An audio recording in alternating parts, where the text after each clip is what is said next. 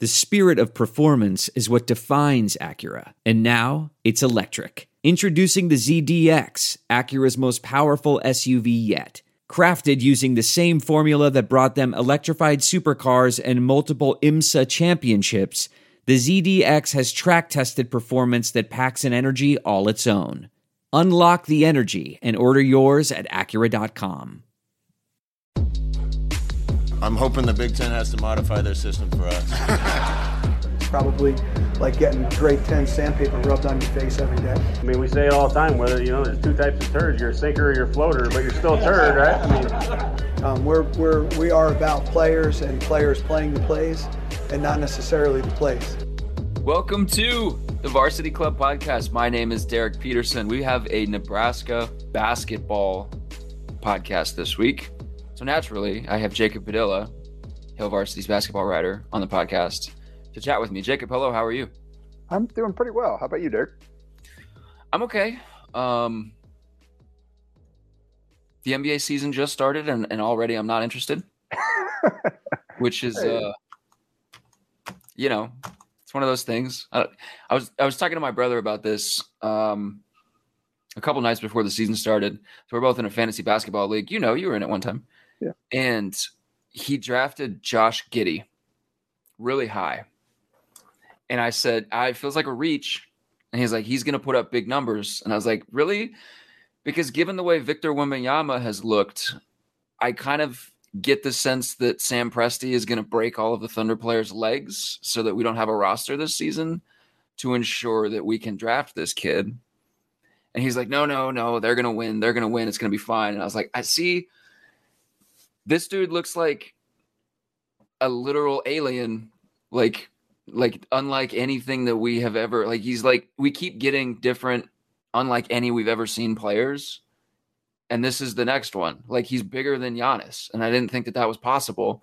And I feel like Sam Presti's just going to be like, okay, all of our guys are hurt. We can't play. Sorry, forfeit, to make sure that we get this kid. And so I'm kind of out on this season already, and we're one game in. So that's where I'm at. How scale of 1 to 10, how angry are you at Luka Doncic for not being a member of the Phoenix Suns? I'm not angry at him. He had no choice in the matter. I'm angry at our outgoing owner and everybody involved with making that decision. But that's a few years in the past now, and it felt good to kind of get that win last night, especially because everybody in the first half, everybody was loading up their jokes. Everybody's firing off the tweets. Luka broke the Suns, yada, yada, yada. And heck, I was in a bad place through the first two and a half quarters. And then the Suns remembered who they are and came back and won the game somehow on a Damian Lee game winner, which not sure I have that happening at any point this season, let alone in the opening game. But I'm curious to see how exactly the tanking thing goes. Because again, they've got the flattened odds. There are a lot of teams that are like, you may not have to sink to the depths to be in the race for it, simply because there are a lot of teams that actually are pretty good. Like they built up rosters pretty well. And I don't think there's a group of teams that are clearly tanking, are kind of in that mode. But even in the West, like how many, 12 teams out there that think, at least early on, we've got a chance to actually take a step forward. Like the Kings are fighting for a play, and it's San Antonio, it's Utah, and look what Utah did to Denver in the opening game. It's OKC, and actually, I think this year, though, for the first time, like OKC has a chance to, even if they aren't great, they have a chance to be fun bad, because they're actually going to be playing their rotation guys now. They're not going to be signing dudes off the street. They've got enough young Poku guys. I'm going to kick you off the podcast. Yeah, Poku is basically just like Victor minus 6 inches, right?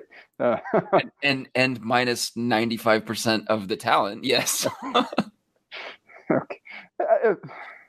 95 might be a bit of an exaggeration. He is actually playing in the NBA right now, so that puts him well above the rest of us. But yes, I'm just saying 95% of the talent of Victor.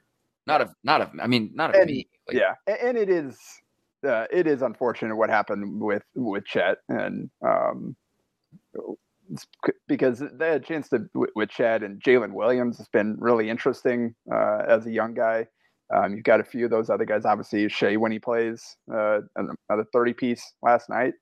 My buddy had actually decided, like, he's always been a follow the players, just watch the league in general guy.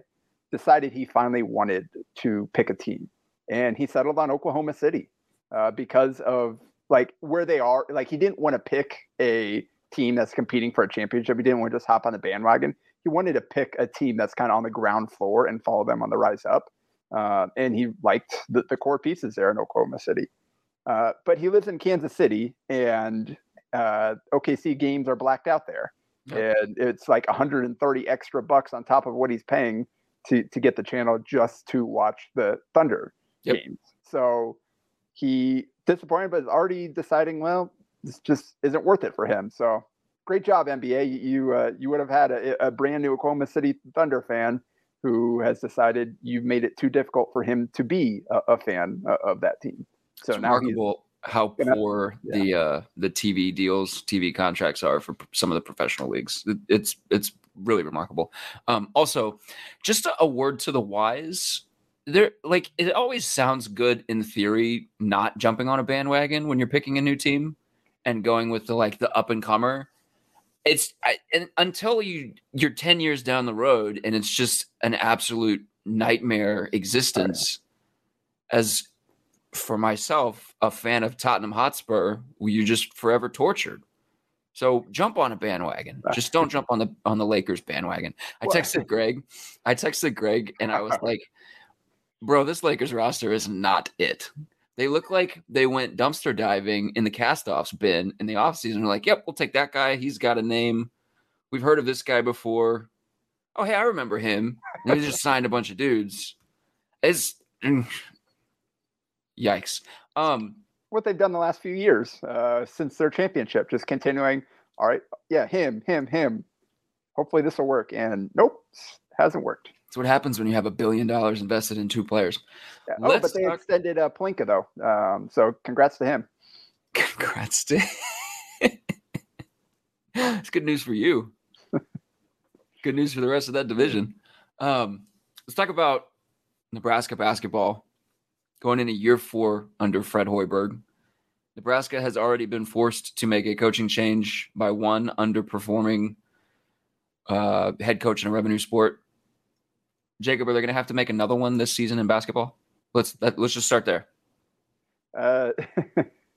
Yeah, if Fred Hoiberg certainly has an uphill battle, and this is so my buddy and co-host on the Nebraska Shoot Around podcast, Jacob Bigelow, kind of sent me this, and from Trev Alberts way back a while ago, and the quote is, "You don't have to win every game. You really don't. But you better have a team that competes every night. You better have a team that's fundamentally sound. You have to have a team that plays together, that will never quit, does things the right way, and represents the values and ideals of Nebraska and our alumni." So that was him from a while back, from February. That was Trev Alberts, just talking general about what he wants to see from the program. If that sounds familiar, it's because those are basically the exact same talking points that Fred Hoiberg has brought up every single time he's stepped in front of a mic this offseason. And that has been. I thought you were going the Frost route. Oh, that no. Was the Frost route. We're on basketball here. Makes sense. So I know Frost seemed to take, on the surface level, seemed to take the advice of Alberts and obviously made staff changes and all that, but it seemed like he never quite actually went all in on doing what needed to be done to keep the job. And I think part of this is out of necessity, because Fred Hoiberg did go after some kind of bigger names, talented offensive players in the transfer portal, and just didn't land any of those guys. So he kind of was like, all right, no choice. We're going to go with these other guys that maybe aren't stars, aren't big time scorers, but they play hard, they play smart, they come from winning programs. Defensively, they're going to give effort. And that's kind of been the theme of this offseason. That's what they're kind of taking a different approach this season. They've got more length up and down the lineup. They got more size. They've got more defensive potential. I guess we'll see kind of how the execution plays out. But it seems like the players are, at least what they're saying, like CJ Wilcher said today.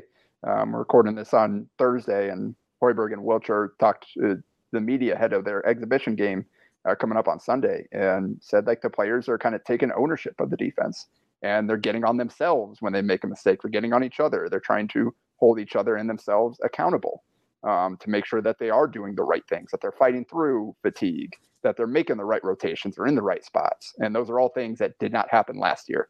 So, I mean, talk is cheap, but everything I've liked a lot of the talking points that we've heard from them this offseason. It seems like they're at least attempting to do the things that, at least in this stage and where the program is, that I think they need to do in order to kind of establish a ground level. And then we'll see where they go from there.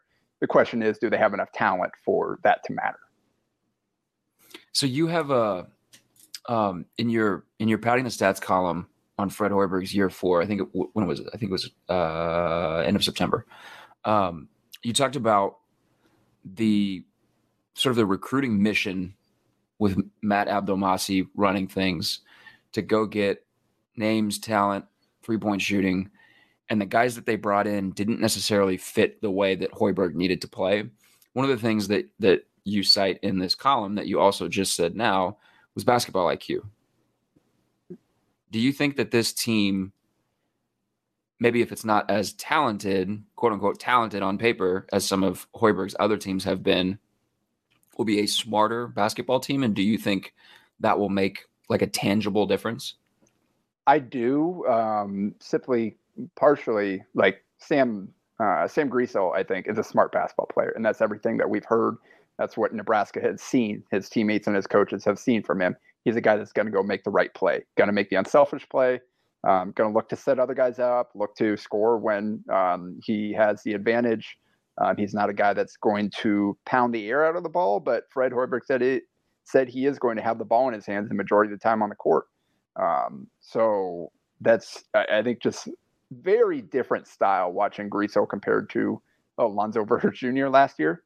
So the guy that's going to have the ball the most, and even a Bryce McGowan's who talented, but is a freshman playing at the level for the first time and trying to figure out, all right, what do I need to do to be successful? Which parts of my game can I rely on, and not getting a lot of help outside of him, which kind of led to making the game more difficult than it probably that you would have liked to see. So I think we've seen Emmanuel Bandamel again as a guy that's kind of the theme. Like the guys that they brought in come from winning programs. They've seen what winning looks like up close.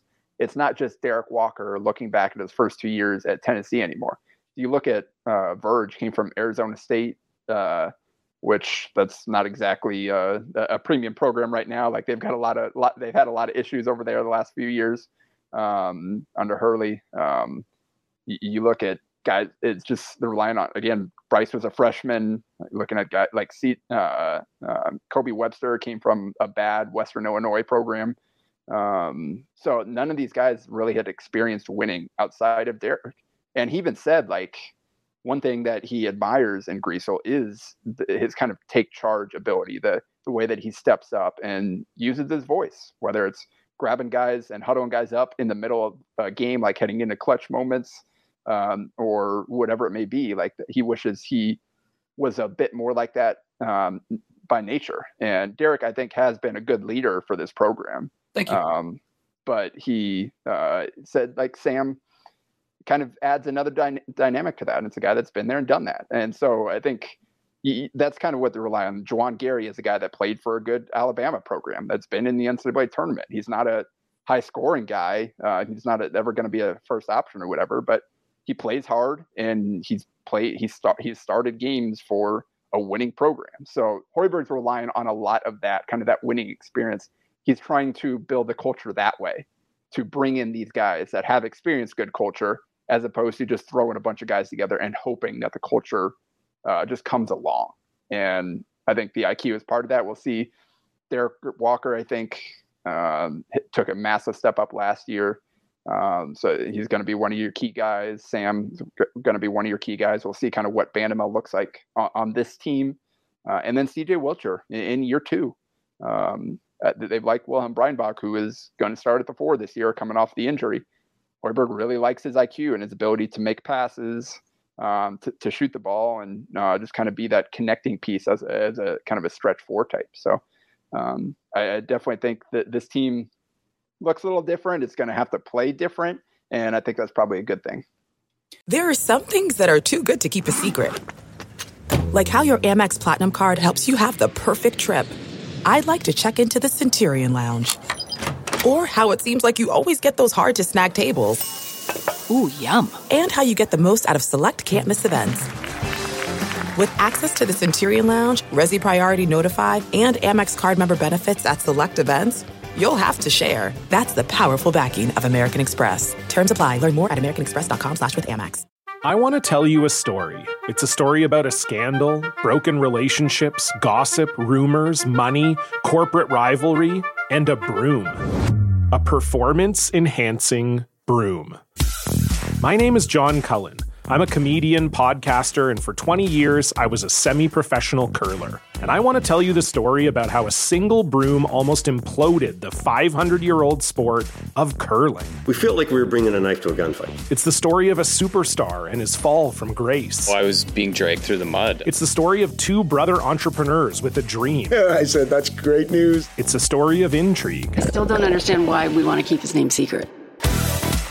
The full story has never been told, so I'm going to tell it. Broomgate, how a broom almost killed curling. It was a year I'd like to forget. To listen to Broomgate, search for Broomgate in your favorite podcast app. That's all one word, Broomgate. And Hoiberg announced the starting 5 at his Thursday availability, right? It's Sam Griesel at the 1, Bandamel at the 2, Wilcher at the 3, Breedenbach at the 4, Derek Walker at the 5. Yep. Any surprises there?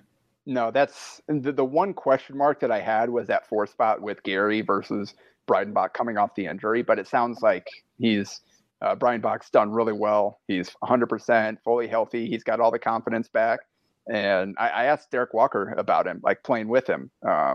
And he said he loves him. He loves playing with him. He just loves being around him. He said he fouls a lot, but he likes that too because he's being aggressive and he's being physical. And so we'll see what that looks like. But yeah, Derek really just kind of raved about him a little bit. And we know Hoiberg's been high on him since they landed him as a recruit. So we'll see kind of what year 2 looks like. We only got to see 10 games of him, and it wasn't very good. But now he's got a full kind of off season under his belt. He's been healthy for a lot of it. And we'll see if he can build on that and be that the guy that they need as that stretch 4. So Hoiberg's first season, they're 152nd in adjusted defensive efficiency by Ken Palm. That would be 2019. They jumped to 40th in 2020. Last year, they go down to 178th. Yeah. They've never shot above 33.3% from the 3-point line in Hoiberg's 3 years. So is it like, take a stab at the identity of this team. Is it going to be efficient offense, more efficient offense than it has been? Is it going to be defense? Is it going to be like kind of like what we've been talking about, sort of that like grindstone, like they're just going to be a team that is not going to be fun to play against? Yeah, it's the latter is what they're shooting for. And I think the offense is a question. It really is. We'll have to see. Sam Griesel, he took a huge leap in his last year at North Dakota State. And so he took a leap from sophomore to junior year when they kind of moved him into that point guard spot. And then he took another leap from junior to senior year. And the game he's talking about, the game slowed down for him. Like the 3 ball started falling at a different rate last year. He's just such a much better player. Problem is he didn't play any high major teams last year. So how much of kind of like his actual production will translate to the Big Ten, the way he plays. I did a film study. You can go check out all my film studies on kind of the newcomers and the returners on hailvarsity.com. I put a lot of work into those. I think those good stuff to get you ready for the season. But I don't know, like he played a lot of bully ball, a lot of back guys down. He's not he's not explosive. Like he's good athlete, long, can get to the rim, but it's a lot of kind of methodical play where he's just kind of gradually moves his defender to get to his spot on the floor and then goes up with a shot or makes the right pass.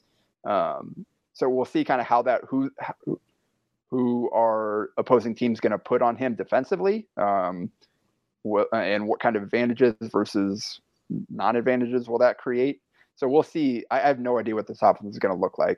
CJ Wilcher, good year, first year, pretty limited player though. Good shooter. They're going to rely on him for that. He said he's working to become more of kind of a read and react player where you chase him off the line. He is more of a threat to go do something with the ball, or you don't. He's going to make you pay and let it fly. And that's something I think that will be a big key if you have more well-rounded players. That certainly helps. But the biggest thing is guys filling their roles. You need Wilcher to shoot 40% from three. You need, if Keisei Tominaga or Jamarcus Lawrence, whoever is going to kind of be that shooter off the bench, you need those guys to shoot better than 33%. Like those guys have to hit shots to space the floor for the other guys. And that's something that we just haven't seen throughout the Hoiberg tenure so far, is role players actually playing their roles to a high rate. There just haven't been enough of those guys. And then that's kind of compounded the issues where the best players, now suddenly they don't have spacing and they're trying to force things because they don't have room to work with. And then everybody plays below their talent level. So that's going to, I don't know who consistently creates advantages against good Big Ten teams right now. That is the biggest question to answer on the offensive side of the ball. And we won't have an answer until we see it. But defensively and kind of the grit, the play hard, like that's what they're going to try to hang their hat on because they can't control that. They can't ultimately control how well they score the ball, like the shots going in, all that sort of thing. But they can control that their rotations are better, that they're helping each other out there in the gaps, that they're fighting on the defensive glass, so putting a body on guys and pushing them back instead of giving up a bunch of offensive rebounds. Like those are the things that they're going to try to live on. And then hopefully that will translate to success in other areas of the game. Can they execute that? We'll see. They haven't to this point. But that is the focus, at least during this offseason. Yeah, you play hard on one end and good things happen on the other end. You know, sometimes Damian Lee hits a ridiculous fall away, off balance, game-winning shot on you. It's just what happens when you play hard. I'm glad you brought up the role player point, because that was a line that you had in this padding the stats column that I have in front of me. Okay, I'm just going to give you guys the headline. Go read it. Padding the stats, year 4 for Fred Hoiberg begins. Simple headline. September 28th is when it was published. Excellent column. Go read it. You should be reading Padding the Stats every week, by the way. But this one was really good. And the line that you have in here about, yes, there have been problems with the starters, but at the same time, the role players throughout the Hoiberg tenure haven't been talented enough to fill the roles that have been needed of them. And I thought that was an excellent way of putting it. So I'm glad you brought that up. Is Sam Griesel the most important player on the team, or is it somebody else? I think it is him. I think probably Derek Walker and Sam Griesel will probably be the best players on this team, just kind of overall. And they're both leaders there, but we've got Blaze Keita as a backup for Walker for the first time. Nebraska has kind of a true backup center.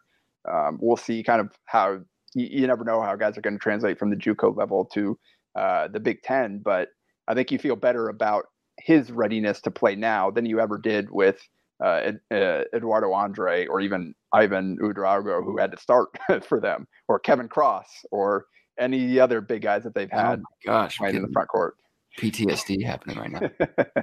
So he is a guy that's going to be able to give you some minutes, I think, and he's 6'11", 240. That in itself is different than what we've seen. So Derek is going to be important, but just in terms of positional importance, they're still trying to figure out the backup point guard spot right now. And Hoiberg's talked about Emmanuel Bandamel kind of sliding over and handling some of the ball, some of the point guard duties when Sam Griesel sits. And kind of, I talked about the film studies I did one on him, and he showed some promise in the pick and roll, but he was almost exclusively an off-ball guard at SMU. And I think And his skill set, I think, lends itself to being that. Like, I don't think he's great with the ball in his hands based on what I've seen to this point. So that's a question mark I have. They've looked at Ramel Lloyd Jr. and even Cale Jacobson, the walk-on from Ashland, who is done well for himself to this point and really impressed the coaches. And basically, you ask them about the freshman class, they include Cale with the scholarship guys, not with the walk-ons. Anytime you ask about the freshmen, Cale is included with Ramel Lloyd and Jamarcus Lawrence. And this was a guy that had Summit League offer. So it's not the typical walk-on that they've gotten. Like, Cale is kind of a different story, but it still says something that he's kind of in that mix. But ultimately, like, you're looking at a true freshman and a true freshman walk-on if Bandamel isn't great at that spot. So I think you need heavy minutes from Sam at that point guard spot. And like Hoiberg said, he's going to have the ball in his hands. They'll run. I'm sure they'll run some more of this stuff, like where they ran the offense through Walker in the high post and he finds cutters, because I think Griesel can be effective off the ball as well. But Hoiberg wants Griesel to be the guy making decisions, to put guys in the right spots. And so he's going to be the key to, and we said who kind of consistently can beat their man and create an advantage. I think he's the best bet that they have, is someone that can do that, just based on kind of the uniqueness of his size and the position he plays. And again, we'll see how they defend him. But that's, for all those reasons, I think he's the answer to your question. He's going to be the face of this program, and that's why he's going to be kind of my feature story for my preview coming up in the basketball issue of the magazine. So look forward to that in November. A little foreshadowing. So, okay, you're doing a hypothetical. You're not actually doing this, but hypothetical. You're doing a most intriguing Huskers for the new season basketball edition. Your number one player, again, not importance, not best, most interesting to you. Your number one player is who? So from that kind of structure there of this question, I'll go with Breidenbach. Okay. Because all the reasons that I said, like, he played 10 games, he played pretty poorly, but they're still high on him, and they're plugging him right back into that starting lineup here as he's coming out. I think he's more of a 5 defensively than he is a 4, but they've got 2 5s already in Walker and Keita. So, and you want to, of those front court guys, you can throw in Juwan Gary there as well, who's going to play a lot of minutes at the 4. He's the one guy that has a chance to potentially space the floor. And that'll be important with a guy like Griesel, who likes to kind of invert the floor as a point guard who's in the paint, backing his man down, working in the post, and then either drawing a double and kicking it out or going to work. So it'll be important that you have shooters around him. And Breidenbach has the potential to be that. We'll see kind of what it looks like. And again, just coming off the injury as well, what does he look like physically compared to where he was before? All the reports are good. Like, he's jumping higher than ever. He feels good about the knees. So I think he's number one, because he can swing a lot of things for this lineup if he is good in that role. I think he can open up some things for the other guys. And that's what we talk about with role players. You got to be able to fill your role well in order for the stars to be at their best. And that's going to be really important. And I think he is a guy that kind of falls right into that. When coaches start adding the phrase "then ever" at the end of their practice reports or their assessments, it erodes goodwill. Coaches need to stop putting "then ever." Just jumping higher. Stop there. We practice well. Stop there. We practice better. Stop there. To be fair, stop there. No more high. No fair, more. Like, Wilhelm did come in, like, he came off a knee injury at the tail end of his freshman year. So he wasn't like that whole first offseason was about rehabbing. Like, it wasn't necessarily about adding strength and getting better. It was just getting back. Again, had to come off another injury and had to get through that rehab again, but he did it much earlier and is ahead of the process where he was, I think, that first year. So he has had a chance to spend a lot of time with the strength coaches and strengthen his body. And coming into, I think everybody knew what he looked like coming into the program, and he definitely needed that. So you can, as a team, you can hang your hat on being tough, physical, beat you up on defense, as being a grindstone team. You can hang your hat on that. That can be your identity. You still have to hit shots. Yes. You still have to make shots. This team has not shot, I said it before, this team has not shot above 33.3% in a season under Fred Hoiberg. So I'm going to give you 33.5% from the 3-point line. Does Nebraska shoot over that, or does Nebraska shoot under that this season? I'm feeling optimistic here. Let's go over. If they don't, then they're going to be in a bad spot. It's as simple as that. Because again, like, they don't have guys that are going to be able to enforce their will and bend the defense, I think. So why are you feeling optimistic then?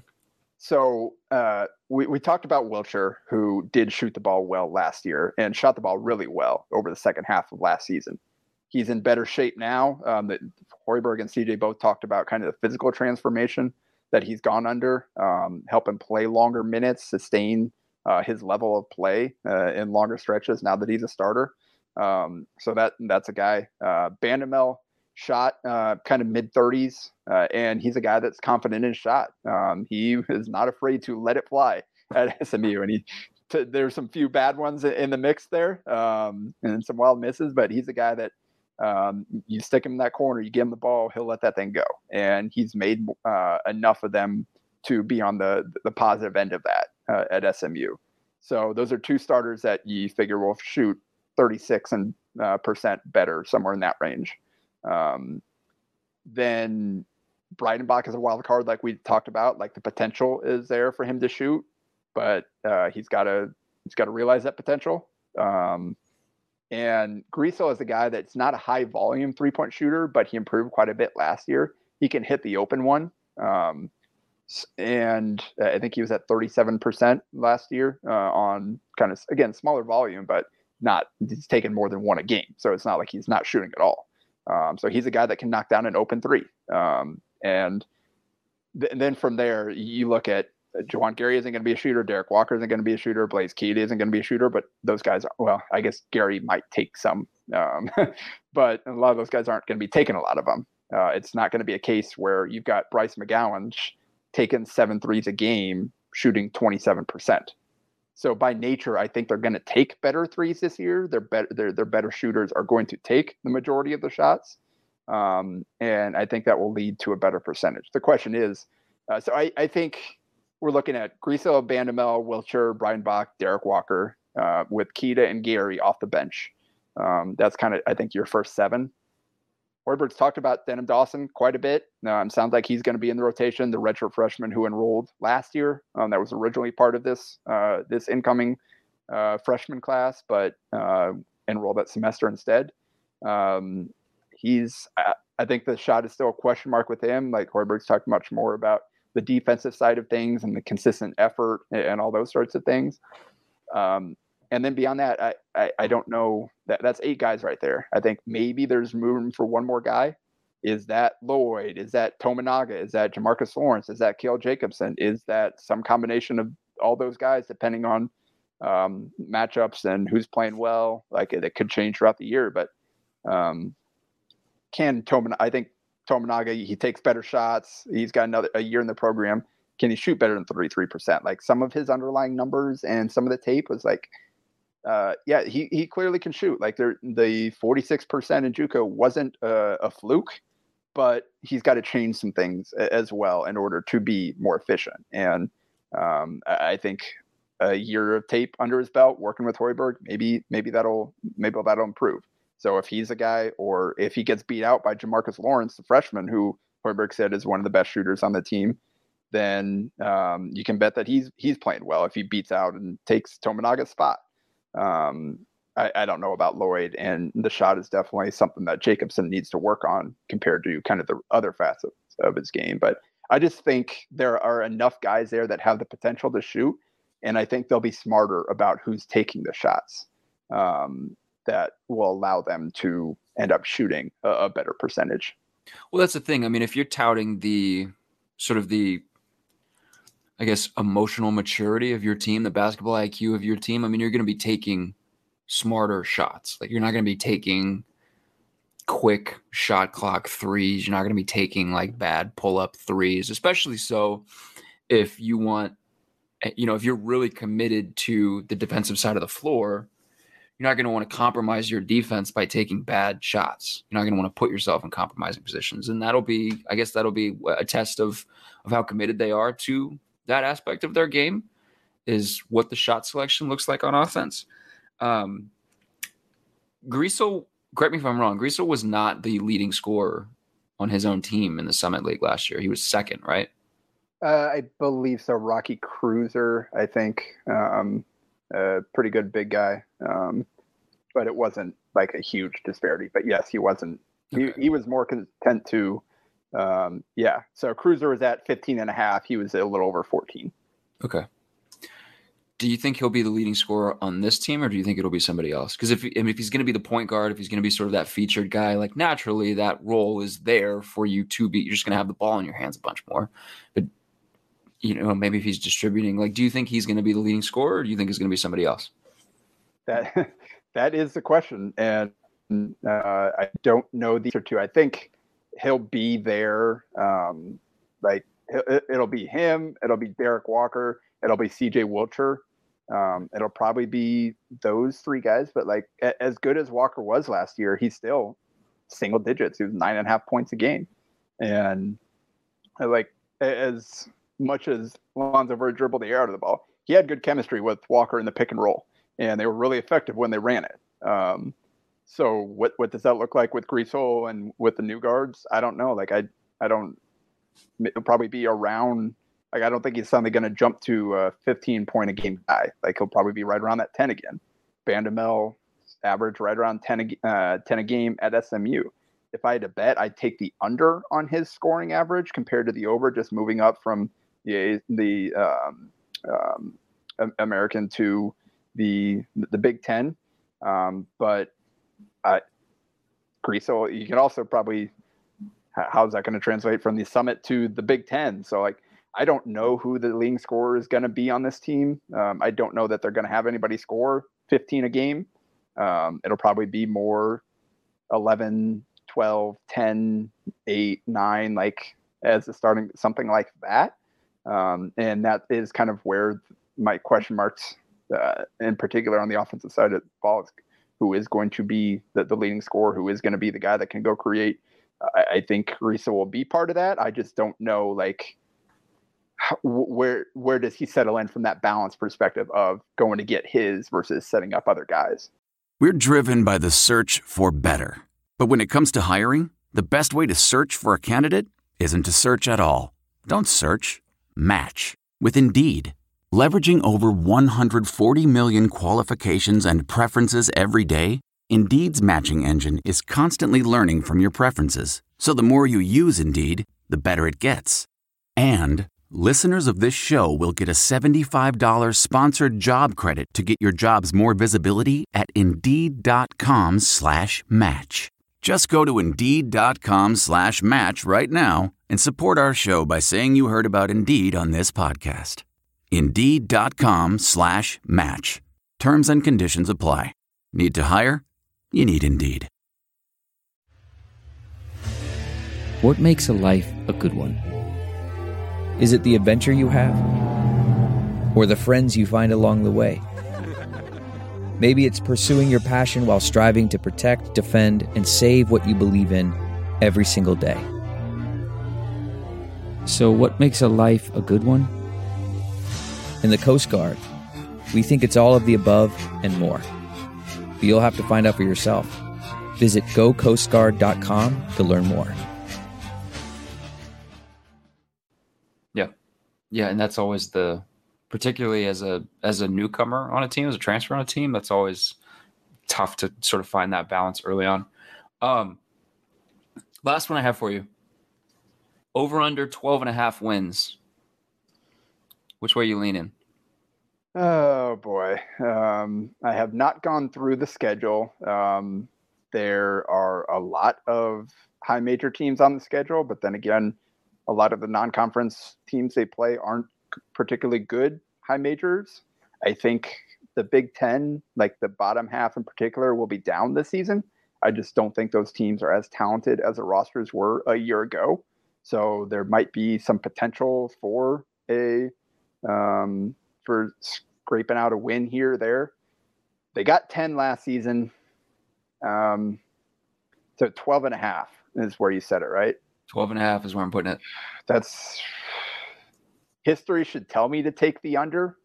But like I said, I'm feeling positive. Let's say they at least get to 13. Well, because theoretically for Hoiberg to be safe, they have to clear that, right? Oh yeah. Definitely. Like you basically, they got to show that that he's taking all the things that Albert's talked about, that we've talked about throughout this podcast, and can make it work. He's got to show that, hey, that can actually win games. It's not good enough to play hard. You got to show that you can actually execute on top of that. The play hard is the baseline, and we'll see. They've got again, a lot of high major teams. There aren't a lot of gimmies, but there are some wins, I think, on the schedule if they can go out and earn them. It's the fact that it's a really hard question for me to answer. I think you've said a really good line there, because I do think this team will be, from a playing basketball perspective, I think this team will be better this season than it was a year ago, even if it doesn't have the same top end talent. Like, I don't think there's anybody as individually talented as Bryce McGowan's on this team, or even Verge. Like, for all his flaws, that's a guy that can go out and make a play for you. And he was very, very good in some of those games. I don't know if they have that, but 1 through 10, I think they'll be stronger. And is that enough to get wins in the Big Ten? I don't know. I mean, you'd probably be safe to bet against them to take the under. But I think the potential is there for.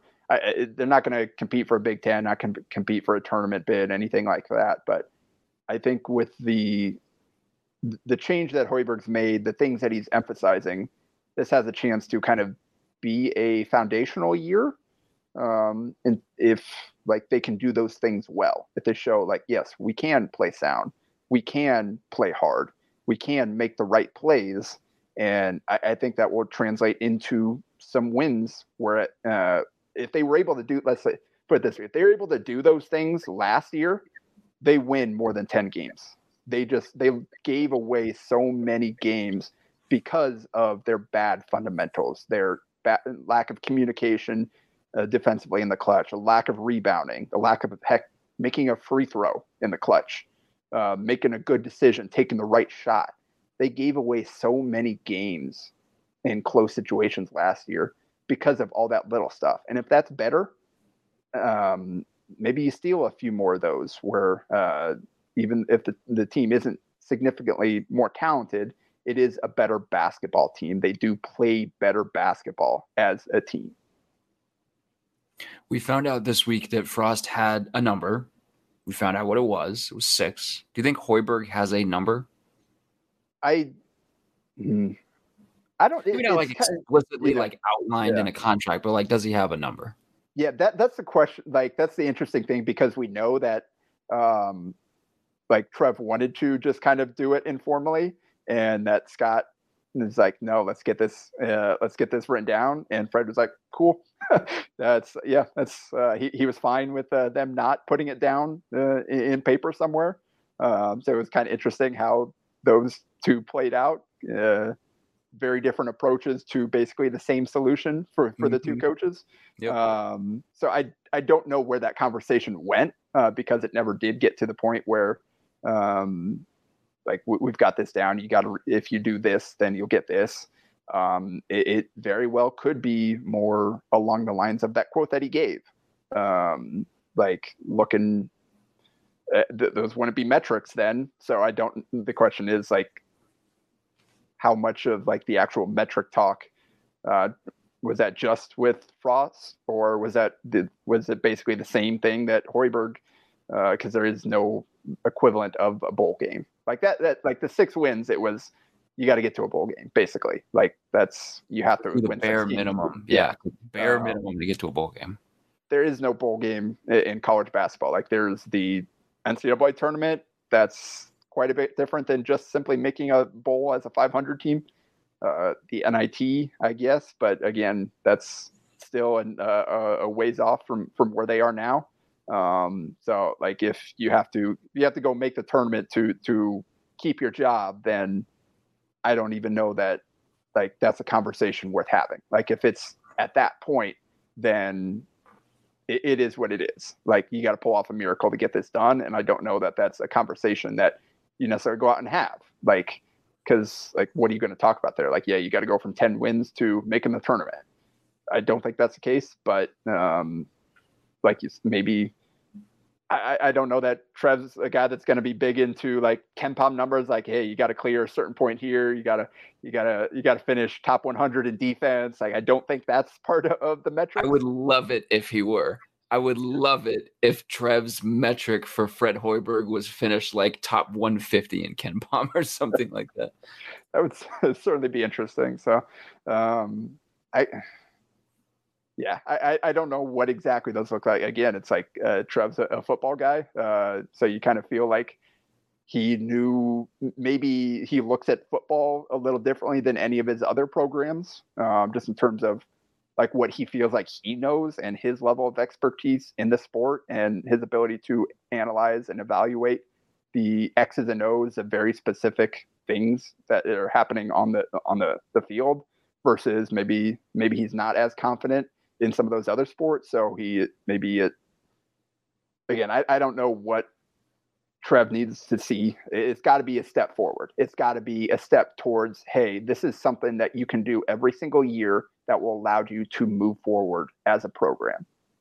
It's got to be things that are translatable, that it isn't, hey, you brought in a few transfers to plug some holes this year, and now hope just try to get by. And then it's got to be something that's sustainable, that shows, hey, you know what you're doing. This is something that can work for you at this program. I think that's ultimately what he needs to be able to see to have confidence in Hoiberg leading this program moving forward. And if he can't do that with this change in style, with the change in coaching staff, bringing in the players that he did, then it's probably not going to happen. Like, so this is a chance to show we can win this way. The word that you used earlier to describe what the year could potentially be, foundational, like that feels like can you show that there's a foundation? Yeah, because I would argue, and you could feel free to disagree with me, but I would argue that the foundation of the Fred Hoiberg era right now, like the what is this, is just, they're going to bring in a bunch of transfers. Yeah, I don't know what else it would be. Yeah, and that's the interesting thing. You look at this roster; they've got 3 super seniors in Griesel and Derek Walker and Bandamel. Those are guys that all 3 of those guys, they got 1 more year and they're out. They got a young roster outside of that. So you've got Ramel Lloyd Jr., Denham Dawson, Jamarcus Lawrence. These guys have 4 years of eligibility ahead of them. Blaze Keita, because of the COVID deal, only one of his JUCO years counted. So he's got 3 years of eligibility left if he wants to use it. CJ Wilcher has 3 years of eligibility left. Last year was his kind of second freshman year because of the COVID year. So you're going to be losing those seniors that are the leaders of the program. That'll be probably the 3 most important players on the team. But can what they establish in this first year, can they kind of teach those other guys that have the chance to be in this program moving forward? Can they mold that into a core that can win, that understands what it takes to win? That's ultimately the most important thing. Yeah. If he is going to be here long term, because again, it's an interesting roster where you've got those transfers that you need to come in right away and to be good, but you also got a large group of guys that have the potential to be here long term. Yeah, Jacob, you got to go. You got work to do, writing still to be done. I'm sure with talking to Hoiberg and a couple players this morning. Thank you for coming on the podcast. It's a pleasure to chat with you again. Yeah, I appreciate it. You want to hear more basketball thoughts? You can listen to Nebraska Shoot Around. We are back, Bigelow and I. gonna have another episode out for you before the Shadron State exhibition. So if you didn't get enough hoops talk in this episode, go search that out. Subscribe to that as well, and I'm sure I'll be talking to you throughout this season, Derek. Yeah, we back. Shadron State on Sunday. Season begins in a couple weeks. We back. Basketball's back. It's kind of fun. For your sake, I'm hoping for 70+ games of Shai Gilgeous-Alexander. You can lose with him still playing. That's the deal. Like, they don't have to sit down every single one of their actual NBA players. Like, you can build a core and get guys experience without, like, while still losing. This is true. And then we could try to trade the billion draft picks that we have, and one of the players that looks decent this season, or a couple of the players that ends up looking decent this season, to try to get up to number one. He should have the assets for it. He should have the assets for it. Maybe that means trading Shai. I don't want to go there yet, though. But yeah. No, we're not going there yet. No. Hey, a Scoot and Shai backcourt would be fire as well, though. We're gonna see how this looks. Yeah, it's not just Victor. Like Amen Thompson, like he'd look really good next to Shai as well. I mean, the drop off from Victor to the other guys, like, and maybe like okay. Did you see the quote that Victor gave about Scoot? He's like, if I hadn't been born, he'd be the number one pick. Like, I want that dude on my team. That dude on my team. And he's 100% right. And like Scoot probably would have went number one in some of these recent drafts as well. Like the leap that he's made from where he was. Like, did you watch that game between those two, the first one? No. Okay. Well, you should have. Go back and try to find the tape or whatever. Like, it was absurd. Like, those guys were incredibly good, back and forth, answering each other right down the stretch. It was like lived up to the hype and then some. Like, they hyped the heck out of that game for the way they've been talking about these guys, and they lived up to it. It was a phenomenal basketball game. Like, Victor hit 7 threes, dropping 30 and 10 and whatever like 5 blocks, like something that nobody has even done in the NBA. He just looks like a dinosaur. He looks like he's just so huge, and he's so fluid. It's ridiculous. I see him coming off, catch and shoot threes, and I'm like, you're not supposed to be able to move that way when you're that big. Like, I can't even move that way, and I'm so much lower to the ground. That, it's wild. This will be a fun season. Hopefully, your Phoenix Suns. Hey, I like the Phoenix. What are the statement uniforms? By the way, those are cool. I need DeAndre Ayton to do well because he's on my fantasy basketball team this year. Not by choice. I will tell you. I wanted somebody else, and he went right before, and so I had to scramble, and I drafted DeAndre Ayton at center. I will say he and Booker together in that fourth quarter, like he and Booker were really, really good. Like, that 2-man chemistry, like that was very encouraging, the way those two played off of each other in that game. And like, he had 18 and 10 to start the season. I'm just always hesitant about drafting players the year, like, after getting paid, the year they get paid. Yeah. Yep. You want them the year before they get paid, the year after they get paid. Sometimes they're really good, but I'm a little uneasy. I think the counter to that is Ayton does seem like a guy. Yeah, he got his money, but he also wants to do more. He wants more responsibility on the offensive end. And it seems like the Suns may try to give him that chance. I'm skeptical of how well he can do it, but that is an avenue for the team to get better, considering they literally made no upgrades in the offseason. So they may no, they added Damian Lee. Okay, yes. Sorry. Just Damian Lee erasure. No.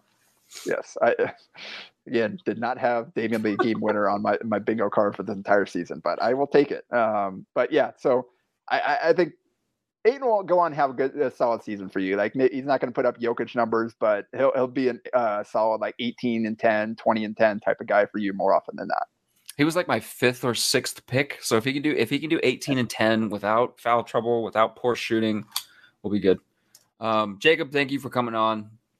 Like Jacob said, go subscribe to hillvarsity.com/subscribe. Use the promo code Varsity. Make sure that you're able to read everything that Jacob is writing, everything the team at Hill Varsity is writing.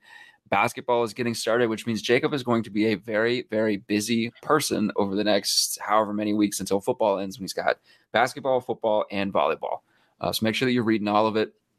Also, listen to his podcast with Jacob Bigelow. It's good. It's coming back. Shouts to you guys for listening to this episode every week. Shouts to Cam for producing this episode every week. Shouts to Trey Palmer, Bolitnikov leader, who's leading the FBS in receiving yardage. Can you win a Bolitnikov award if your team only wins 5 games? I don't know. We should look into that. They'll probably need a few more touchdowns to go with the yardage total, but he'll be in the mix at least. Hey, 33.9 yards a catch in one game on 7 catches is absurd production. Like, you go back and look through Jordan Addison's year last year. I still maintain that Drake London wins the award if he doesn't get hurt. But go back and look through Jordan Addison's year last year. He had some very big games, but he was just like really consistent. Trey Palmer's been consistent with some really big games. Have another few big games. Just go for 200 against Michigan, and I will vote for you. I might vote for him now, but go for 200 against Michigan, and I will vote for you as a Bolitnikov winner. I hope they keep Casey Thompson upright enough for him to throw down the field far enough for Trey to get 200 yards. That's my big worry. Well, I mean, the other thing is it's not, we don't have to worry about them taking their best receiver talent and not using them as a receiver. Like, it seems like they're put him in the backfield. Yeah, they're going to continue to throw it at him, so that's good. Shouts to Trey Palmer, 781 yards, leading the country in receiving yards. And all of you for listening every week. Like I said, we'll be back next week. Thanks, guys.